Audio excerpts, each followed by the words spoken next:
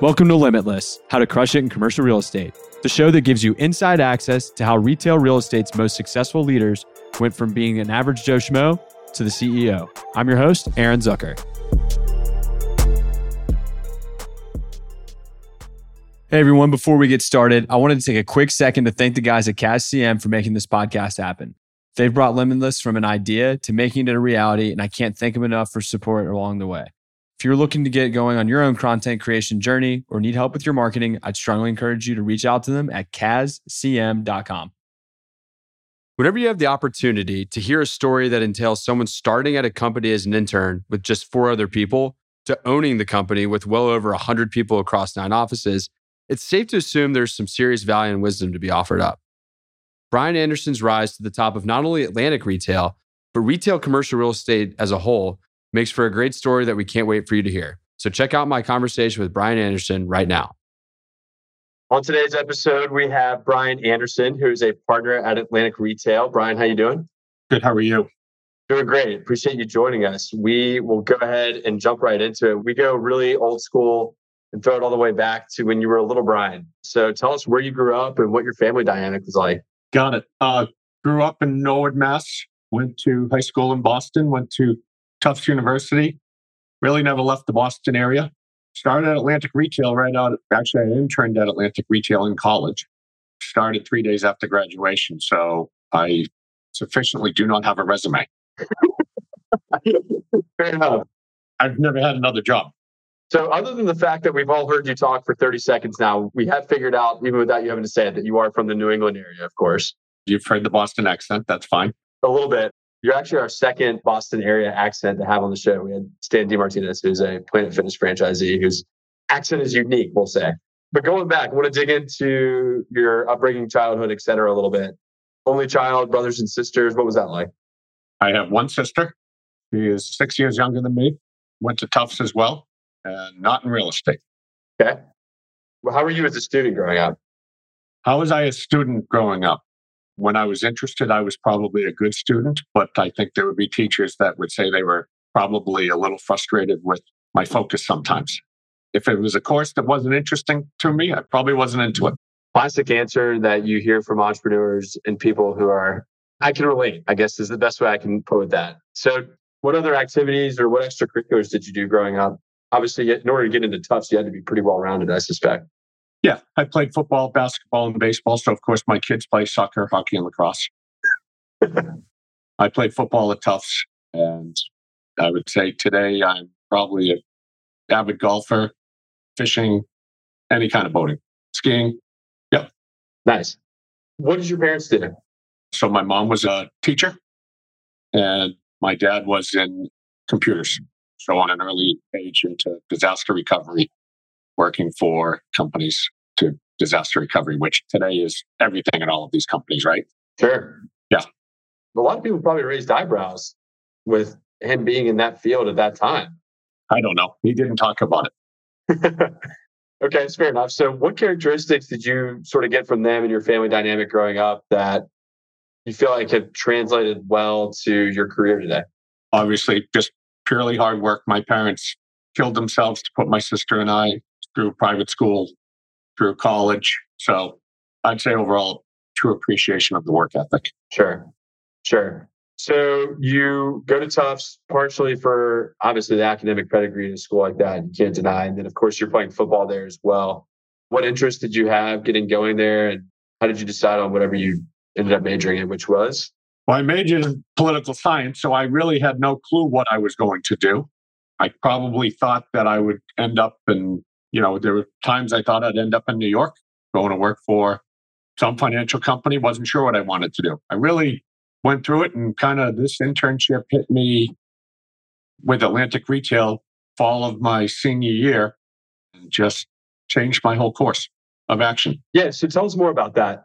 Did you even know, and I'm asking this question not to belittle the 20 or 21-year-old Brian Anderson, but I legitimately, when I was that age, had no idea what commercial real estate was. I just thought real estate was homes. How did you even get exposed to commercial real estate in general, the opportunity to intern at Atlantic? How did that come about? It came about that the previous owner of Atlantic Retail was a Tufts graduate, a fraternity brother.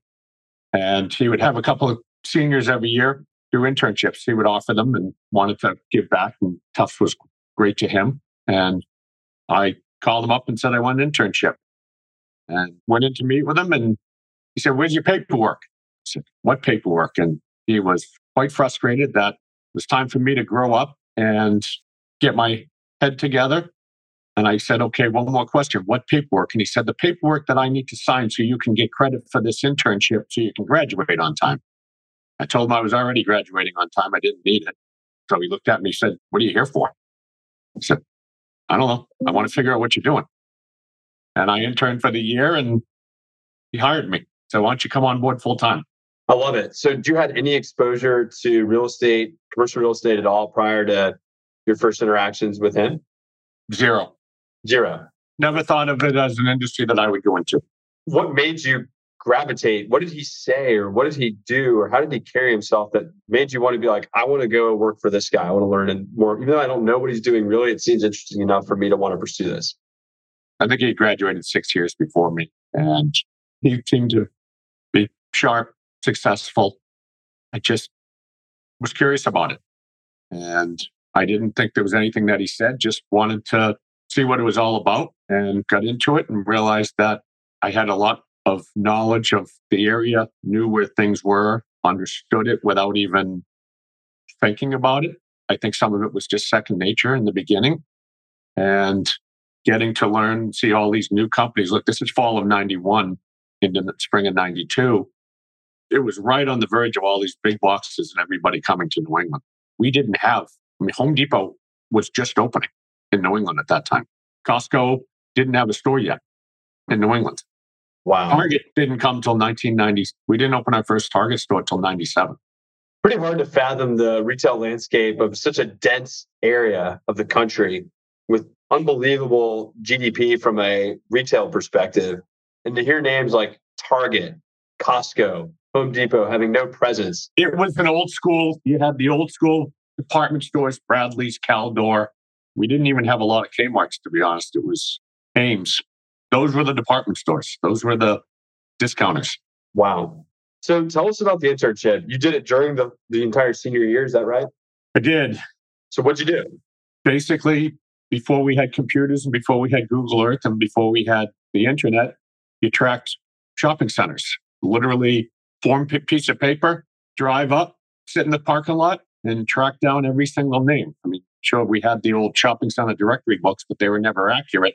So what I was doing was I was canvassing every single shopping center in Greater Boston for accuracy of updated who the tenants are, then making phone calls to see if I could get site plans to build the database for Atlantic. Mm-hmm. Now it's all on the internet.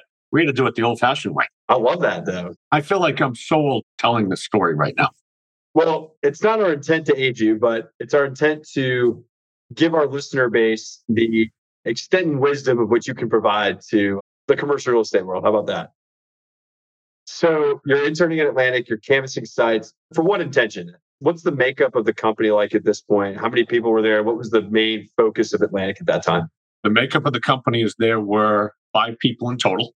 There were 2 former owners that just left CB, Caldwell Banker, a year before. They were actually our first year in the business. We were Northwest Atlantic. We were the New England region of Northwest Atlantic. That only lasted 18 months, or it was short, but we were representing Costco, or I should say they were. And we were just representing different retailers doing what Atlantic does today without the ability of the internet to make it easy. So it was literally driving all of the shopping centers and charting and understanding what the landscape was. Got it. So there's a team of 5 people, inclusive of the 2 principal broker owners, a couple of maybe other brokers and or support. There was one other broker. There were 2 principal partners in the company. There was one other broker. There was an assistant, and then me. Wow. And pretty much focused exclusively on tenant representation at that time. Yes, there were a few landlord representations, but these guys have been doing in the retail shopping center business for a while. They're doing the brokerage. So they had a few listings. We actually had a lot of work with Stop and Shop at the time, which ironically, we still do all of their real estate, their excess real estate. But yeah, I would say the majority of the work was tenant representation. Got it. So you're interning and you're seeing, it sounds like an incredible internship. Obviously, they hooked you in, right? Because you're getting not only, you're doing work as an intern that's real, right? Like it's not just picking up coffees. And I'm sure you did plenty of that, but the fact that the work that you were doing was going to directly impact the value that the company needed to provide to its clients had to obviously hit home and sure played a lot into you wanting to do that after school. Sure, absolutely. I mean, I immensely enjoyed it. I was putting in more hours than I probably was even expected to because I enjoyed it. And it was something that was really intriguing to me and kind of what drove me to say, I don't think I want to go sit at a desk in some trading desk in New York City for the rest of my life. Whereas this, you're out in the car every day. You're doing something and seeing something new every day. Love that. So you finish up your internship and you graduate from Tufts. Then what happens? It's not a secret that you stay on with Atlantic Retail, but how does your role shift there and kind of take us through that first year or two? So the first year was just a continuation of the internship. The first 6 months was to literally, I drove shopping centers every single day. I drove markets. And that was it for the first 6 months. All I did was drive every day and rarely wasn't in the office that much. I was out there physically seeing and continuing to chart and build a database, which there was times that you'd say, oh, it's starting to get to be a drag, but you realized at the end of the day that I still have memories today of that day that I was in this shopping center and 30 years ago. Hear you in the best way possible, I'm sure.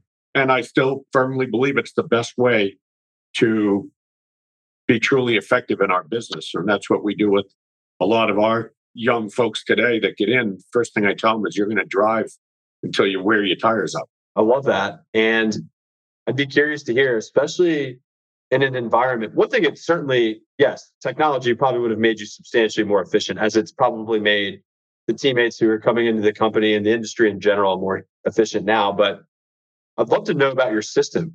What can you tell us about what your system was like to get in? Was it random, just get in the car and drive every day? Or did you have this day, I'm going to hit these markets on this side of the street? I mean, what was sort of the thought process there? So I definitely had a system, and you would take the market and take Greater Boston. And this was even driving New Hampshire and Maine and Rhode Island, Connecticut. But you just put it in grids of, you'd pick a Metro North, you'd pick and that would be going to be the drive. And the night before, to be most efficient, I would literally put together the itinerary of the shopping centers in order so that I was never trying to not double back and see as many as I could. So if I could go see 30, 35 shopping centers in a day, that would be a good day. I'd say the hardest part was trying to drive and write things down at the same time without crashing. Yeah. I'm glad you're here, first off. I'm sure you had plenty of scary instances that were close calls. I know I'm ashamed to admit I've got a few myself. Yeah. I'm not proud of, but. And honestly, writing it all down, then being forced to physically write it down, as people always say, you write it down, you remember it. I still do. Huge proponent of that. Some of these skill sets that you're providing, some of which, we've embarked and some of which we haven't here. And that one seems like it sticks around forever. Yep. So you're continuing to database, you're 6 months in or what have you. I mean, eventually you have to start making a living, right? So how do you go from point A to point B on that? So 6 months in, they transitioned me into brokerage. They put me on some listing assignments. At the time, they had a client called Pet Supply Depot, which was a precursor to Petco. It was a small chain in New England that had 5 stores. And my job was to go find them new locations, which turned out to be, I think we grew probably in the first 3 or 4 years. We opened another 6 or 7 locations for them. And then Petco came in and bought them. And so that's where I started my relationship with Petco, because I actually analyzed the company of locations. And literally, when Petco was trying to buy them, they wanted to figure out if they were getting the true story on sales. So they literally had me spend an entire weekend sitting in front of the store, counting people walking in the store. Wow. Obviously, this podcast is delivered audibly, right? So you can only hear it. But Brian's got a smirk on his face watching my jaw drop and thinking like, wow, like that, there was no better way to get it. And he's looking at me like, yeah, that's how it was done. I hate to sound like it's old school, but there were a lot of old school things back then. Sure. I don't think anybody could argue that sitting in front of a Petco parking lot for an entire weekend would be considered old school at this point. It was awfully boring. I suspect, but you did what it took to get the job done. And I can't imagine you didn't get a ton of other productive observations about it, just like seeing the types of customers going out of different stores nearby and Right. how much foot traffic is going by, vacancies, et cetera.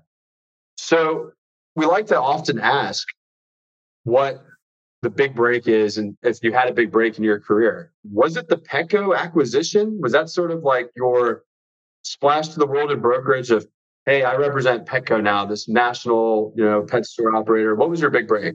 Well, that was certainly, obviously, my relationship with Petco over the last, we've done over 400 deals with Petco. So it was obviously, it's been a wonderful relationship with Petco and our expansion with them. But I don't think at the time that was my break. I was working on a lot of other retailers. Look, this was a time there, I'd throw some names at you that we were trying to bring Incredible Universe to Boston. We were working with Office Max. We were working with Computer City. So we had a lot of great clients at the time that we were working with. So I don't know that was the big break. I would say that one of the catalysts for Atlantic, I would certainly give credit to Petco. It was Petco that was the catalyst for us to open the Florida office and then the Carolina office. Okay. Because we were doing the expansion there. And we will certainly touch on that because 400 deals with one retailer is pretty impressive. It says a ton, right? It says that you do great work because you've done 400 deals. It says a ton about you guys' ability to bring in, foster, and grow a relationship. I don't think any retailer would stick with the same brokerage company for 400 deals if something wasn't going right, which is pretty amazing. How did you get from, we kind of understand the logistics now, right? You canvassed like crazy. You earned the right to become a broker. You assist with what eventually became the Petco account. How did you get there qualitatively? Who were some of your mentors, or what were you doing that got you to a point where you became someone who, you know everything about every shopping center to being an expert broker? It was also the ability to work daily with the two principals, Brian Kelly and Dan Doherty, and just being given the opportunity to work on some of these accounts to roll out expansions throughout New England. You look, when you're 23 years old and you're running around with 30, 40,000 square foot tenants, it was exciting. It was fun. And I had the knowledge and they had taught me well. I'd imagine so. I think you've obviously been a huge beneficiary of their mentorship and guidance, and absolutely a ton of success as a result. Who was it at Atlantic that was the Tufts alum that brought you in originally? That was Dan Doherty. Dan Doherty. Mm-hmm. When that occurred and you saw what he was doing and you were like, okay, I'm going to try this commercial real estate thing. I'm going to go into brokerage. I'll try it at Atlantic Retail and see where the world takes me. Did you know that this is ultimately where you wanted to be long term and that you wanted to become partner there on the principal side? Like, what did you want long term when you first got into the industry? I'm curious. I would say definitely within a year, I knew I wanted to, this was something that I could see myself doing for a career. Did I think 1 year in that I'd be 30 years later still sitting here at Atlantic Retail? I don't know that I had that vision, but I certainly knew that this was a career that was something I wanted to do. I enjoyed it. And I wanted to do, if I was going to be passionate about something, then it was going to be something that I truly enjoyed. And the ability to do something different every single day or every 4 minutes, is talking about a completely different opportunity, is exciting. It keeps it fresh. But nothing's more exciting than being a guest on this podcast, right? Absolutely nothing more exciting than being a guest on your podcast. Perfect. Okay. I just wanted to make sure the listener base would be loud and clear. All right. So you're a couple years in, you're starting to do Petco deals and some other deals, and you alluded to it earlier. And I can tell you're going to be tough to interview from this perspective because of your humility. But like you started saying, we opened Florida and Boston. From Boston, we opened Florida, then the Carolinas. Like, talk to us about the evolution of Atlantic. And it's important. I'm going to go ahead and press in on the front end because I feel like I would have to go back and ask it anyway. What your specific involvement was with that and sort of how you helped become a huge catalyst for the growth and efforts that you guys have been able to achieve over the years. So I worked for Atlantic for 8 years. And then I, with a former partner, bought the company from the previous owners who were done with brokerage. They were focused on development and wanted to do that full time, and sold us the company. Right after I turned 30, got married, and bought the company in the span of 12 days. I'm sure that was an easy, low stress time in your life. Absolutely. What did I just buy? Here are the keys and good luck. Actually, tell us that. Seriously, what did you buy? How many people were there? What did the company look like at that time? So there were probably maybe 15 people at the time in 2000. Okay. Dan Lynch was sitting in a cube in our office at the time. And I just started doing, right after that, I started doing, Petco said they wanted to go to Florida. And the real estate manager said, could you help me? Sure.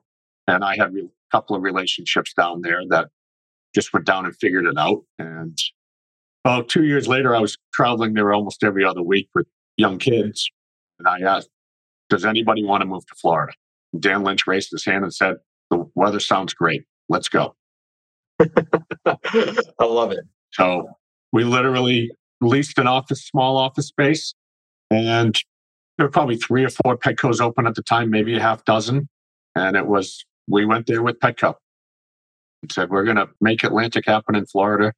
And we've got to have 100 stores in Florida now just for that one account. Unbelievable. So going back to the acquisition for a second, you'd been in the company 8 years. There was 12 people. You'd mentioned that there was other partners. How much of the company did you own, or what was that dynamic like? I owned 50%. I bought it with one other partner. Okay. We owned it for 10 years together, and he wanted to go off to do other things. And I bought him out and brought on other partners. Got it. Okay. Which we'll come back to just in an attempt to stay as chronological as possible. So there's 12 of you in Boston. Petco says, bring us to Florida. Dan Lynch, who's phenomenal, for those of you who don't know him out there, raises his hand at this time saying, I'll move to Florida. And you're going back and forth like a yo-yo, doing not only helping Dan get Florida set up administratively, get Florida up and running to service Petco, but you're also running the company on a day-to-day in Boston. And then you're also, if I'm not mistaken, you're probably still doing your other brokerage account deal this time. Yes. That sounds complicated and busy. What was that time like for you? There was never a dull moment. Let's just say that. I'm sure. Again, it was fun. It was exciting. We had clients like Target. We were rolling out Target all over New England. So these were fun, exciting, new roundup projects, and seeing these new shopping centers through opportunities for growth, not just for Target, but who will follow Target, our other retailers that wanted to be with them. There was a lot of synergy. There was a lot going on. It was busy, but it was fun.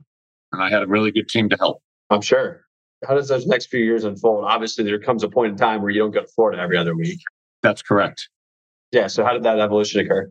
We grew it with, it turned out that right after Dan opened the office, we had Tom Godino, who's our partner today, raised his hand, and he's originally from Boston, said, I'm going to move to Florida. And we'd all known Tom for a long time and thought he'd be a great fit. And so Tom comes on, and we organically grew that office, same way we've grown every office. Sure. So what do you think it was that made that office grow? Like, what's the secret sauce? Because there's brokerage companies that open offices in new locations all the time, and it doesn't always work. In fact, I would argue more of the time than not, the reputation and the book that comes with it for a brokerage shop isn't necessarily replicated. What made you guys different? What were you guys doing different that allowed you to have such great success in your second location in Florida? It's not like you went from Boston to the next town over. I think at the end of the day, it's not brain surgery what we do every day. You can be a broker. We also like to think of ourselves as consultants. So we treated every retail client as if it was our own. When we're choosing locations or advising locations, we treat it as our own. If I used to have a kid with the chairman of Petco that, I could open 100 stores, but we talk about the one that didn't do well. That's what he wanted to talk about. And so I don't think there was a secret sauce other than hard work and putting yourself in the shoes of the retailer and say, would I want this location? Could I see ourselves doing well? How do you feel like the decision to move existing people from Boston played into the success there, as opposed to going out and finding established brokers that were already down in Florida and offering them an opportunity to open that office for you? How do I answer that without insulting anybody else? Give it a shot. And if we have to delete it later, we'll delete it later. I think what we believed in is we believed in our own culture and work ethic. And everybody that has worked for us at Atlantic and has stayed at Atlantic, I think, looks at it the same way of do it right. And that's the only way to do it. Make sure, care about the wins, not just getting a commission just to get a commission, and we'll set you back 3 years if it's the worst location. So I don't think there's any secret sauce to it. It's just caring as much about the success of the retailer as it is about the commission. Sure. Makes sense to me. So you guys have some ongoing success in both Boston and in South Florida. You get to a point where Florida establishes itself to where you're able to focus your time mostly, if not exclusively, in Boston again. How did your role shift back, or what did your new role look like as an owner of the company as opposed to just being a broker just a few years prior? It's always been the same. It's always been that there are going to be the relationships, and I'm still going to work with the retailers and, yes, manage it. But we have a great operations team here, which I couldn't live without. And certainly makes it so much easier having that takes all of that off my plate.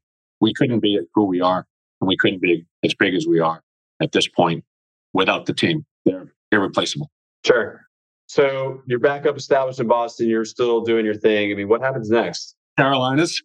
Yeah. Well, does that happen before you acquire the company, the 50% back from your partner? Or No, it happens before that. It definitely happens right after we really had established Florida. Petco says, all right, let's go to the Carolinas. And so we just kind of started that again. Okay. And what year was it roughly that you opened Florida? Florida opened in 2003. Okay. And the Carolinas evolution happens when? 2007. Okay.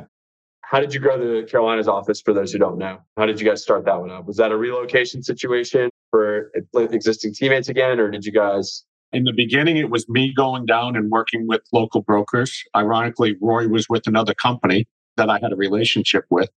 And so Roy was my local broker for the Carolinas. And for those who don't know, Roy Crane is now the managing partner of the Carolinas. Correct. And so literally that's how that started, of doing the same thing, basically rinse, wash, repeat, and opening, expanding. And then we opened an office with Jeff McElhaney. He was the first one who at the time had said, I want to move down there. And he was a client and said, I'll open the office. Love that. I knew eventually Roy would come work with Atlantic. It just took a little longer than I wanted, but it's been great. Good. So you've been with Atlantic from 1992 to 2007.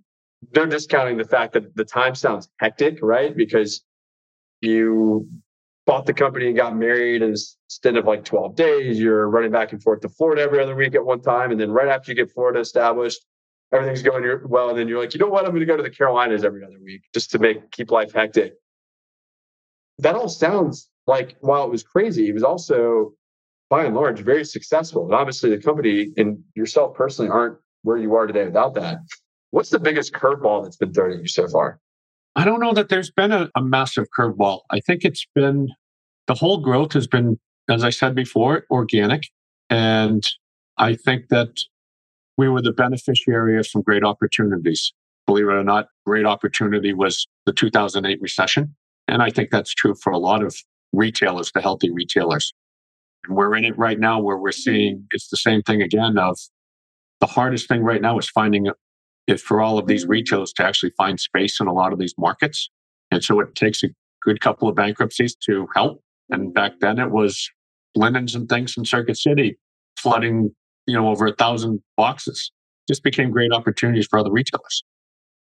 And so other than that, it's curveballs. I can't tell you that I could think of a curveball that's something where it's just been plodding along step by step, year by year.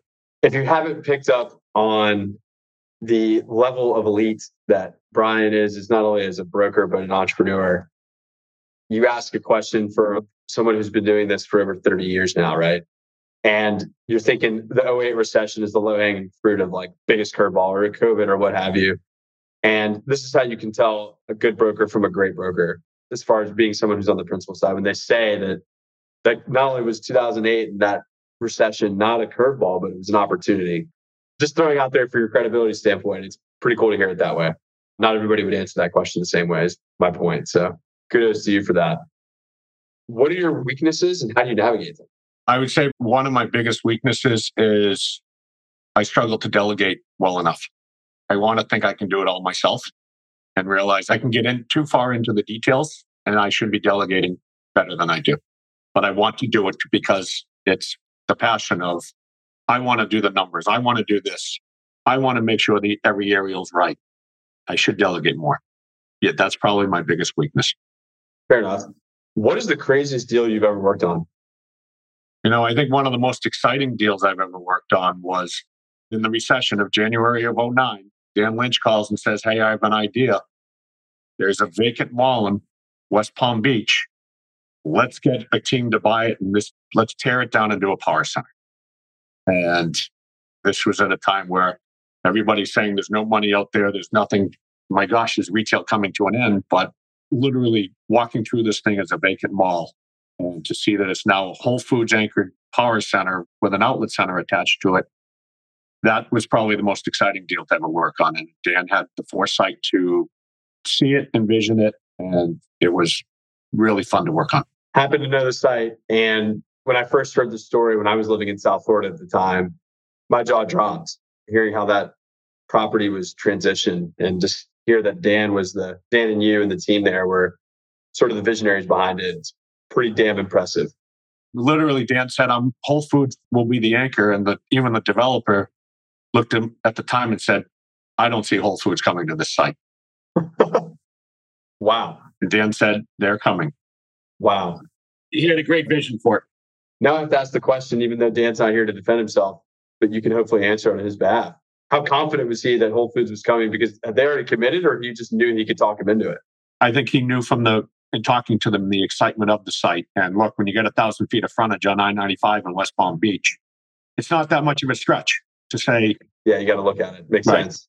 And the fact that it was sitting there and that I don't want to say who gave the keys back. I can't believe they did. Let's just leave it at that.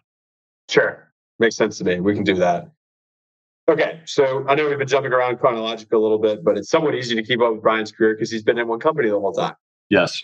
So you opened the Carolinas with your prior partner. And then when did you do we'll call it a recapitalization of the ownership structure at Atlantic? And how did that all go down? And what does that look like today? Well, so again, my partner at the time wanted to go off to do other things. So simply bought him out. And then it was, as we were growing offices, they thought it would just be the best interest of everybody that we have an alignment of a number of folks that are partners in all the offices. And I looked at it and said, you know what, I had partners in different offices, but I felt that it was only right, or it was only fair, that if I'm working on a project in Florida, my partner's in Boston, well, I wasn't making them any money that day. So aligning everybody so that it really didn't matter where I was, I thought was the right and fair thing to do. Says a lot about you. When did all of that go down? 2011. Gotcha. And the ownership structure and the way the company's set up today is still the same? Yeah. Gotcha. Okay, so just to recap, in 1992, you started in Atlantic Retail with 5 people, you being one of them. You don't know anything about real estate.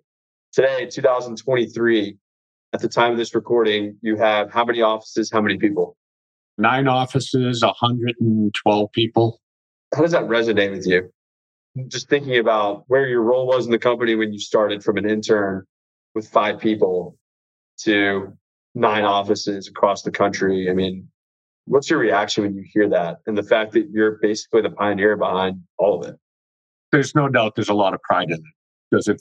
Am I proud of it? Absolutely. Am I fortunate to have had a lot of really good partners?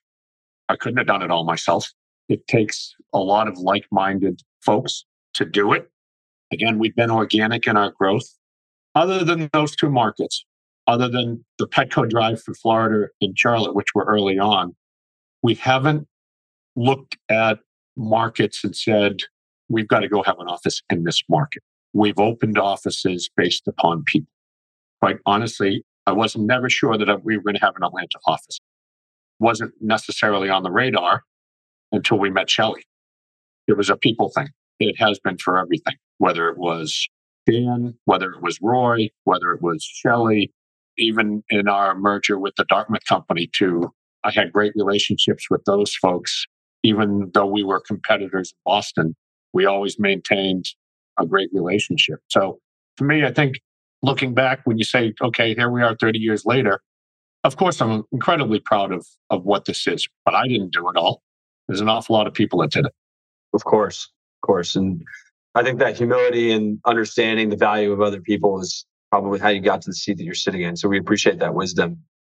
And speaking of that, you have a unique perspective for sure.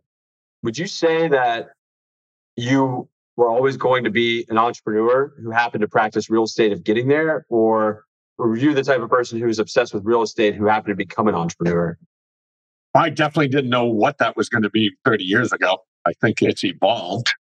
I think that if you ask me today, that it's more of an entrepreneur. And back then it was probably more driven by, I want to be good at real estate. Sure.